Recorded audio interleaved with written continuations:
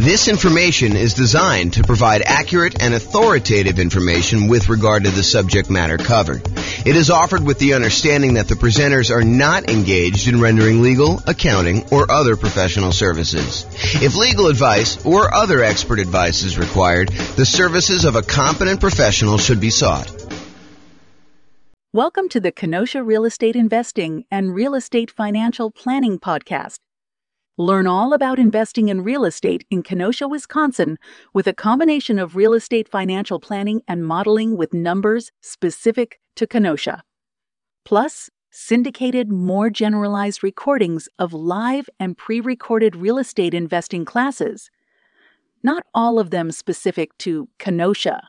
Be sure to stay tuned after the podcast for a message from our sponsors.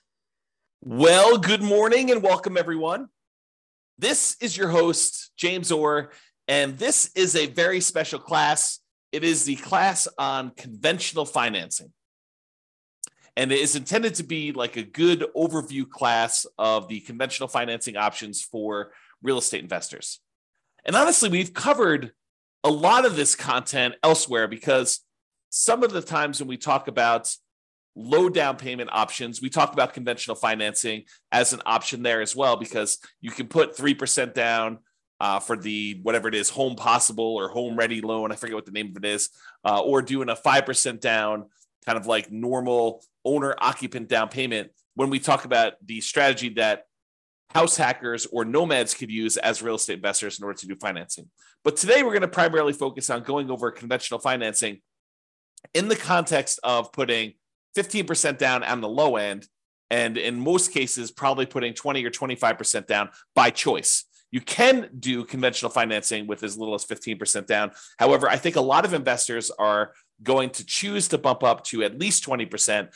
And I think in a lot of cases, which we'll cover in a separate class, you will opt to go from 20% to 25% because the interest rate's going to improve quite a bit. And you're also going to be borrowing less money, so the cash flow will improve. So one of the kind of strategies for improving cash flow, we're kind of in this market where prices have gone up very rapidly over the last few years. Interest rates are up quite a bit, and rents are sort of lagging behind. So cash flow, even though cash flow is probably more important than ever, cash flow is harder to come by. And so a lot of you folks are going to decide that it may be better for me to save up to 25% instead of just saving up to 20% so that I can borrow less of an impact from those higher interest rates. And the interest rate does improve when you go from that 20% to that 25%. And it's pretty significant, which will really help improve cash flow on these properties. And some of you may actually choose to forego financing altogether and buy properties free and clear, which we'll cover in future classes as well. Okay, so let's talk about conventional financing. So why conventional financing? Some investors will be obsessed with nothing down options like the USDA or the VA, or doing some type of like really idealistic burst strategy where you can go buy a property at such a deep discount that you can do the work and pull all of your money back out after you have time to refinance it 12 months down the line. Or they'll be obsessed with low down payment options like doing house hacking or the nomad strategy, where you're putting 3% down for conventional financing or 3.5% down for FHA. Maybe you're buying a single family home with FHA or a duplex or a triplex or a fourplex, or maybe you're going to go buy a single family home with 5% down conventional financing. All of those kind of like low down financing options. So there'll be some people that are obsessed with that. And some of you guys will be doing that out of necessity, that you don't have down payments. And I totally understand that. If you're just getting started, and you're trying to kind of amass, if you're familiar with my concept of that first 100K, sometimes you really need to get started and you're willing to take on additional risk by doing some investing with nothing down or low down in order to get into that first property. However, about 1/3 of all real estate transactions are purchased for cash. And here is the latest Redfin data going through, I think pretty much March, if I'm not mistaken. That definitely shows January of 2023 on here, but I believe it's actually just not showing enough granularity for you to see that it's going through to March. But it shows you what percentage. And so you could see going all the way back to 2011, which at this point is 12 years ago, you could see that it kind of fluctuates. The share of U.S. homes purchased with cash. And so you can see that, it's just over 30% there. We kind of peaked out at whatever this is, 37% or so in the 2013 sort of era. And you can see that there's, a little bit of movement here, but the low was about 20% of properties being purchased with cash. And that was in April of 2020, which when interest rates were really, really, really low right after COVID, it doesn't surprise me that a lot of people decided to finance properties then. When you can get a 3% interest rate on buying an investment property, or a 3% interest rate buying an owner occupant, or lower than that if you're buying an owner occupant, I think we were seeing really, really low around that time. It wouldn't surprise me that cash purchases were at all-time low. But now we've kind of had interest rates kind of creeping up, and the number of properties or percentage of properties that are purchased all cash is pushing, whatever this is, 32% or so. And that is a local high.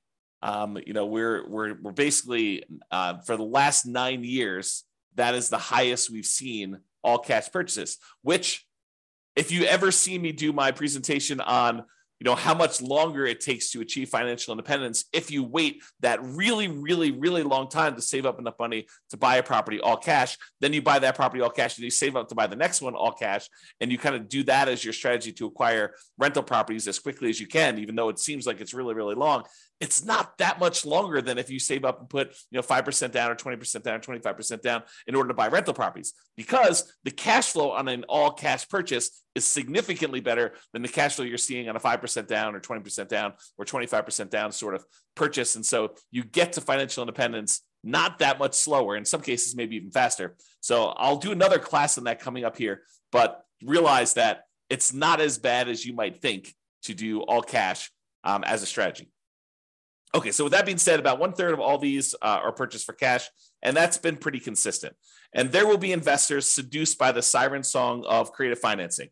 Those that are attracted to the idea of going and finding, some type of seller, motivated or otherwise, or distressed property of some type, and trying to structure creative owner financing or wrap financing or subject to, or acquiring properties on a lease with an option or lease purchase contract, or, do an installment land contract or contract for deed, or, in some cases, maybe doing loan assumption if you're doing some type of house hacking where you're trying to assume a really good low interest rate loan of some type. So there will be, a lot of you, I wouldn't say a lot of you, but there will be some of you who will be seduced by this creative financing and are willing to do more of the real estate entrepreneurship of being in the business of going out there and finding deals, finding motivated sellers so that you can structure these creative financing deals.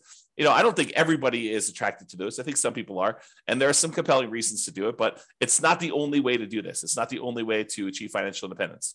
So regardless of which path you choose, I think having this foundational knowledge of conventional investor financing will help you. Whether you decide to do all cash, I think it's helpful to understand the trade-offs you're making by doing all cash versus doing conventional financing. If you're going to go do this creative financing stuff and you're going to be taking over some loans, subject to or wrap financing or whatever, might it help you to understand how conventional financing works, how it's structured, like what the terms are typically for that? I think it's super helpful. So, having this background knowledge, I think will be helpful regardless of whether you do it or not. And a lot of you are going to choose to do it anyway. Okay. So a quick review of the different financing options that we've already covered in various classes, and go dig into those if you want more information. But here is a really quick overview of the other financing options available. First thing we're going to start off with is the entire creative financing family, which is owner financing, wrap financing, loan assumption, rent to own, lease option, lease purchase, the agreement for deed, bond for deed, contract for deed, installment land contract group, and then subject to, where you buy the property and you leave the existing financing in place. So all of those are available to you if you decide to go the creative financing route. And usually you'll find those by doing your own marketing or doing your own legwork in order to find some type of motivated seller. You usually don't find those inside the MLS. There are probably exceptions. I know I bought at least one property outside the MLS subject to before, but it was exceptional. And it was only one. So really, really unlikely for you to find those types of deals there.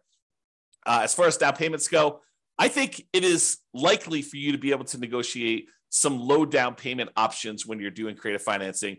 And in some rare cases, I think you'll be able to find some nothing down options. Another option for financing would be private money. This is going to grandma, someone you know who has money that they would be willing to invest in you. And you'll be very likely to be able to negotiate low down payment options on those as well. And in some cases, grandma may not require anything down at all. I would say it's based primarily on relationship and trust and a little bit of negotiating, and the quality of the deal can definitely help, especially with certain private lenders, depending on who you're talking to. The kind of complementary group of financing to private money is hard money. Hard money is money from people who are in the business of loaning money secured by real estate. You are very likely to be able to negotiate a relatively low down payment option with those. In some rare cases where you have an exceptional deal, you can probably be able to negotiate a nothing down option with some hard money lenders. It's usually based on the quality of the deal and maybe a little bit of negotiation. And generally for the hard money, we're talking about commercial properties only. By commercial properties, I mean a property you are not moving into yourself. So it's really hard to do a hard money loan on a property you're moving into, usually because the hard money lenders do not want to get involved in the consumer loan regulations. And so they only want to do loans where you are not moving in. So typically not good for house hackers or nomads if you're trying to do some type of hard money. Private money could totally work with those, and creative financing could totally work with those. But hard money is probably going to be a no-go for trying to structure any type of owner-occupant situation with those. And then the typical ones we use for house hackers and nomads, VA financing. It's a nothing down loan option. It requires you to have VA eligibility, which requires pretty much that you've been a veteran. It can be used for single-family homes, duplexes, triplexes, or fourplexes. It's one of the 2 loan programs that we can easily use for nothing down or low down in order to acquire those multifamily properties up to 4 units. The other one being FHA.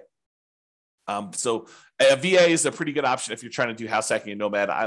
I think that's probably one of your first choices for the first loan you get, if you have that eligibility. If you don't worry about it. Move on to the next one. USDA financing is also nothing down, and it requires that it be a rural property. You'll need to check the USDA eligibility map on their website. Just do a search for USDA eligibility map in Google, and it will show you the USDA's website where you can actually go and check to see if a property is considered rural for the sake of getting a USDA nothing down loan on that. So it's not usually going to be in major cities. It'll be on the outskirts. So you may have to drive.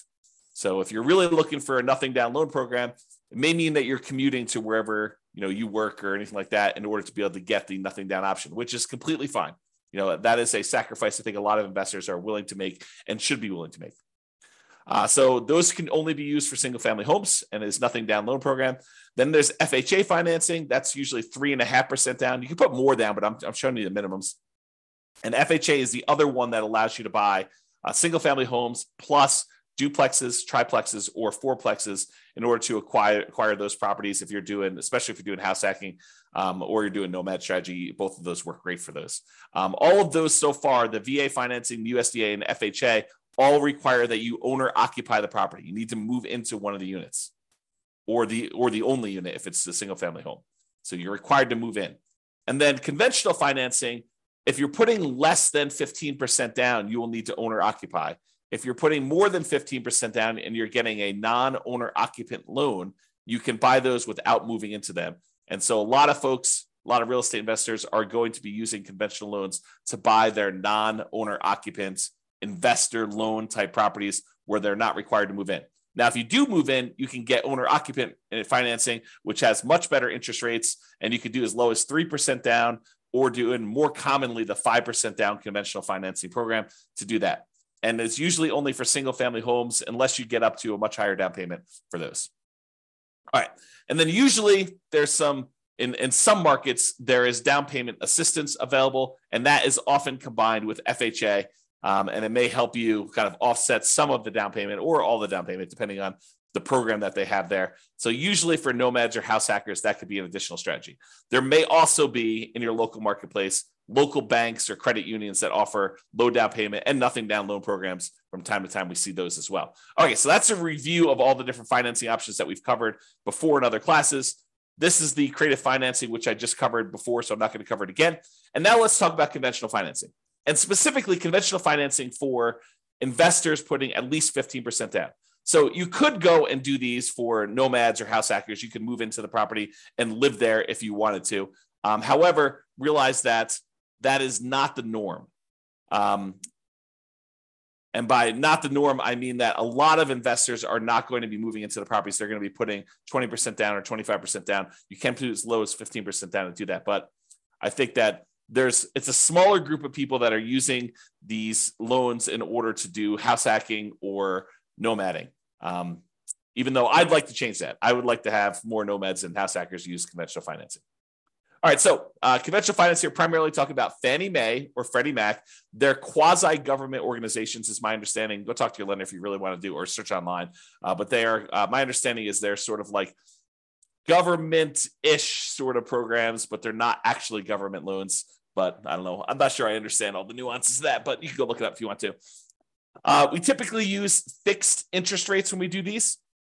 So you can do variable rate loans on some of these, but in a lot of cases, I would encourage you to consider trying to do fixed rate financing if you're going to get these loans. It's one of the few loan products that has these fixed rate things. If you're going to do portfolio loans, a lot of times those do not have fixed rate financing. There's some exceptions to that. Like our local portfolio lender, one of the more popular ones that we go to, they do have fixed rate financing for 15-year loans. But if you do a 30-year loan, they're variable.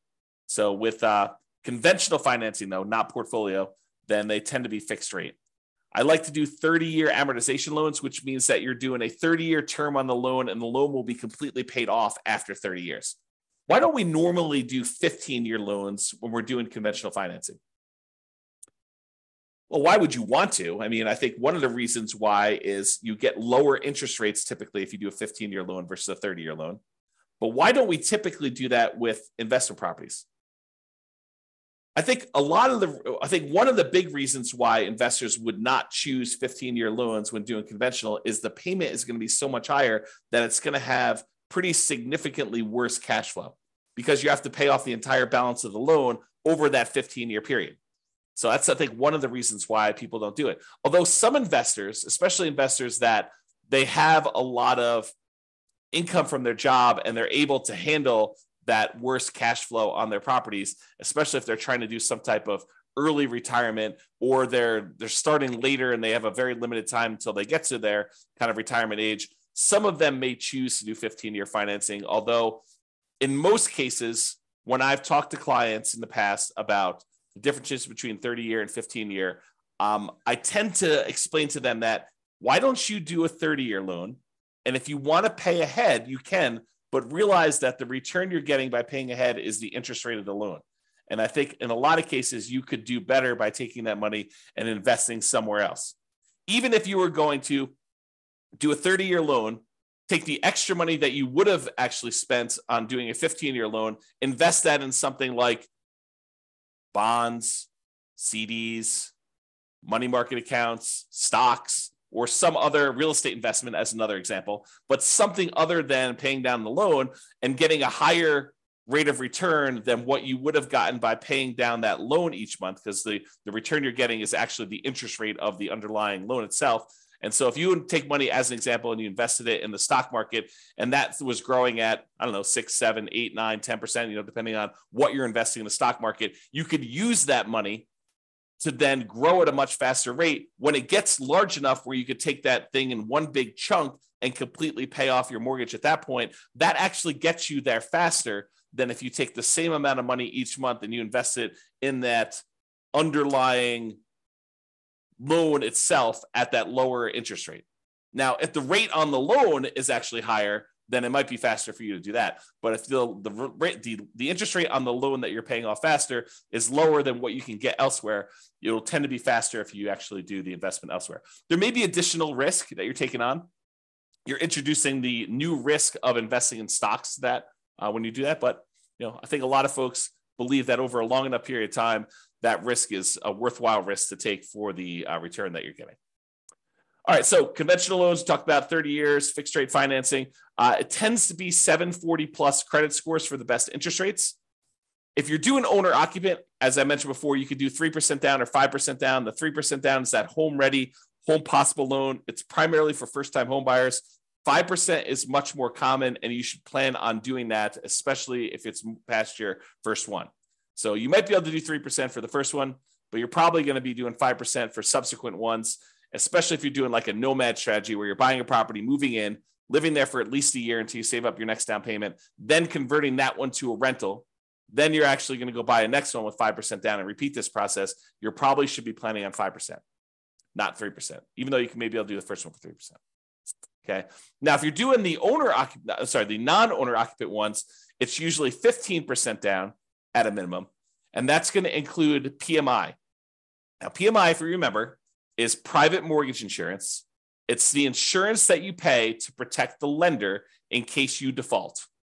So the lender basically is like, hey, I really would prefer that you put 20% down to buy this rental property. However, you seem insistent on wanting to put 15% down.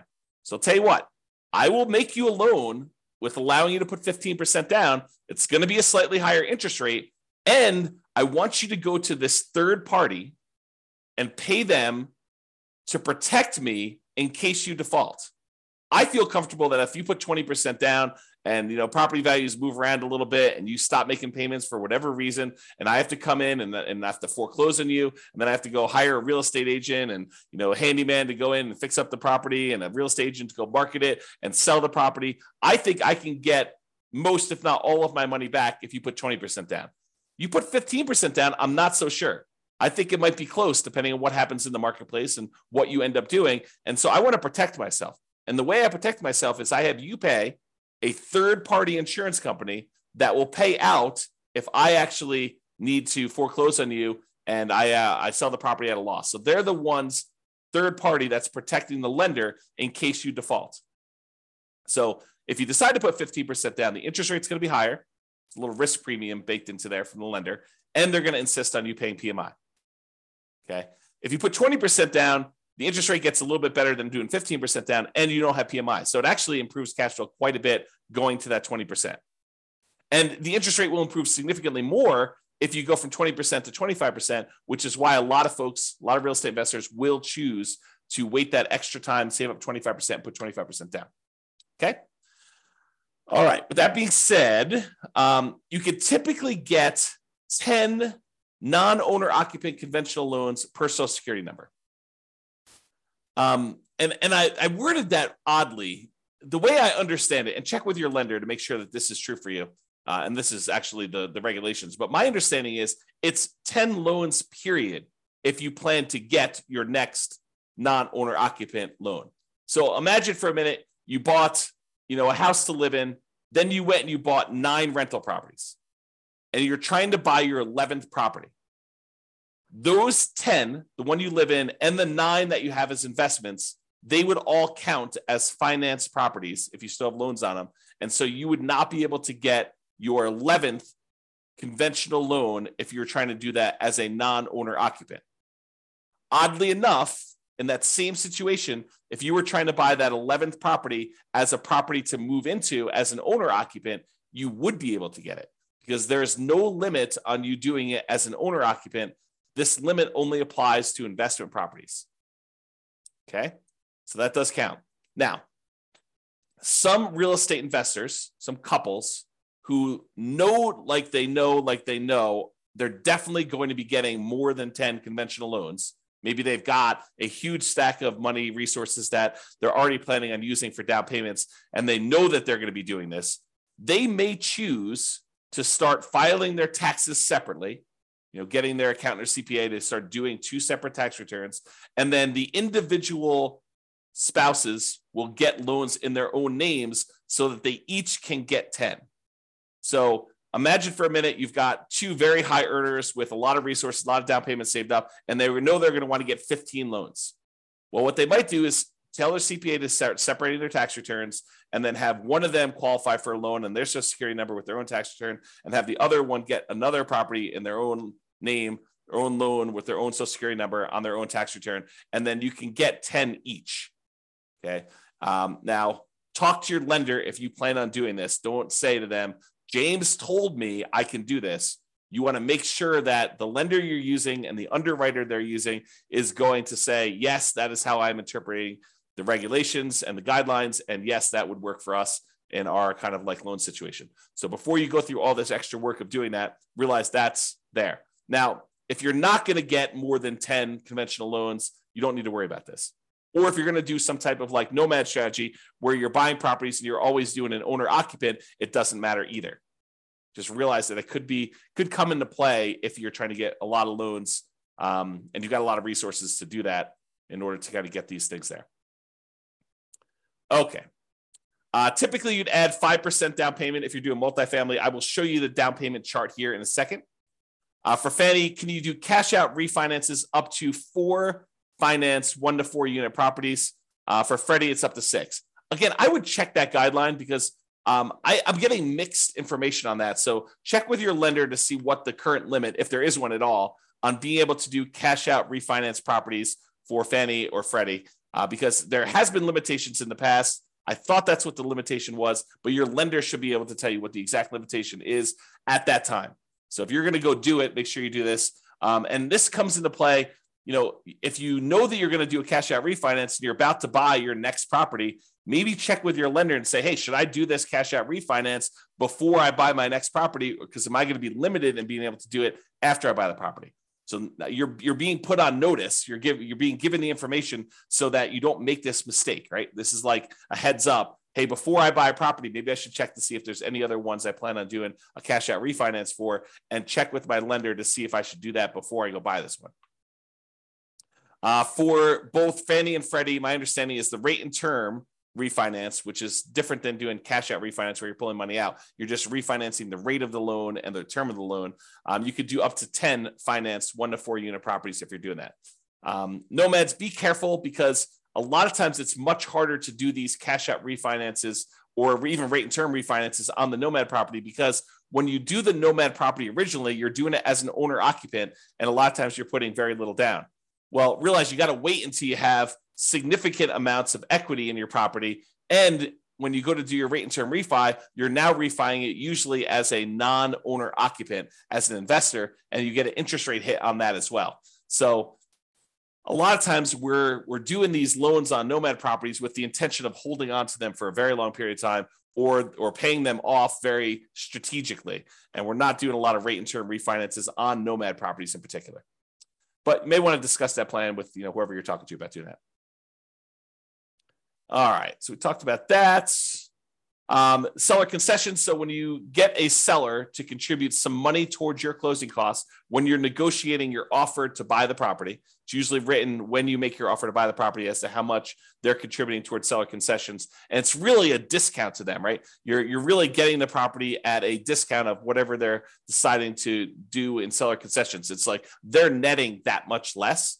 So if you ask them for 2% in seller concessions, realize you're asking them for a 2% discount. So you may want to think about that when you're doing that. So when you're doing these loans, though, the maximum seller concessions you can get for doing these conventional loans varies between 2% and 9%.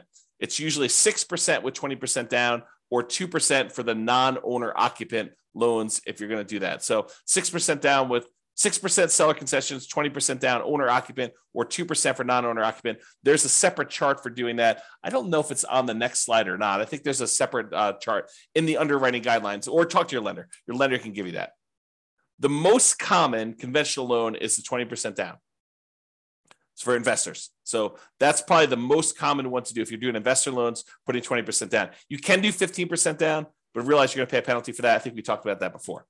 All right, so let's talk a little bit about the desktop underwriting version 11.0 standard eligibility requirements for conventional financing. And this just walks you through. This is directly from the underwriting guidelines. You can look this up online, look up Fannie Mae underwriting guidelines or selling guidelines, or the Freddie Mac underwriting guidelines, and you'll see different charts for different situations. I just pulled out one of them for probably more common, or call your lender and actually get your lender to walk you through what your situation is here. But they're usually using something like this. So there's a section here for principal residence. We covered that in a previous class. I'm not going to cover that today. There's a whole section here on doing second homes, which is a little bit different. Usually it's about 10% down for doing those on a purchase. And then you have this whole section for investment properties. So if you're buying a single unit, not a duplex, triplex, or fourplex, you could do as little as 85% down. 85% loan to value, 15% down for a fixed rate mortgage and adjustable rate mortgage. So you can get both of those options with a single family home. If you're doing a duplex, triplex, or fourplex, they require 25% down. That's what this is showing here. Okay. So that's the kind of like lowest down payments Maximum loan to value is another way of saying that for doing that. And this shows you the limited cash out refinance for 1 to 4 units. You can only go up to 75% loan to value for doing cash out or doing limited cash out refinances. For cash out refinance, like the full version, you can only go up to 75% loan to value for a single family home. If you've got a duplex, triplex, or fourplex, you can only go up to 70% loan to value for those. So those are the limitations there. All right. So in conclusion, there are several financing options, including nothing down and low down options, which we've covered a little bit today, but mostly in the previous classes where we had the nothing down loan options or the low down loan options. And despite investors obsessing about nothing down, low down, and creative financing, about 1/3 of all transactions are cash. And many of the other ones remaining are going to be conventional financing. I think having a really good working knowledge of conventional financing is foundational and will serve you regardless of what type of financing you opt to utilize, especially if you're going to do conventional financing. So that's all I got for you today. I hope that was helpful. Just kind of a good kind of like conventional financing primer or conventional financing 101 to give you an overview of how conventional financing works and kind of where it fits into the overall financing picture. This has been James Orr. Hope you have a great day. Bye-bye for now. With home prices up, mortgage interest rates up, and rents up, but not quite enough to counteract the higher prices and interest rates, cash flow on rental properties in Kenosha is harder than ever. Book a call with the Real Estate Financial Planner to apply our proprietary 88 strategies to improve cash flow on your rentals. See the show notes for a link to schedule your call and improve your cash flow today. If you're a real estate agent, lender, or professional in Kenosha that wants to help our real estate investor listeners, consider reaching out to learn about collaboration opportunities with this podcast. We'd love to add more value to our listeners by having you assist our investors buy, sell, and finance their real estate investments. See the show notes to schedule a call to discuss collaboration opportunities.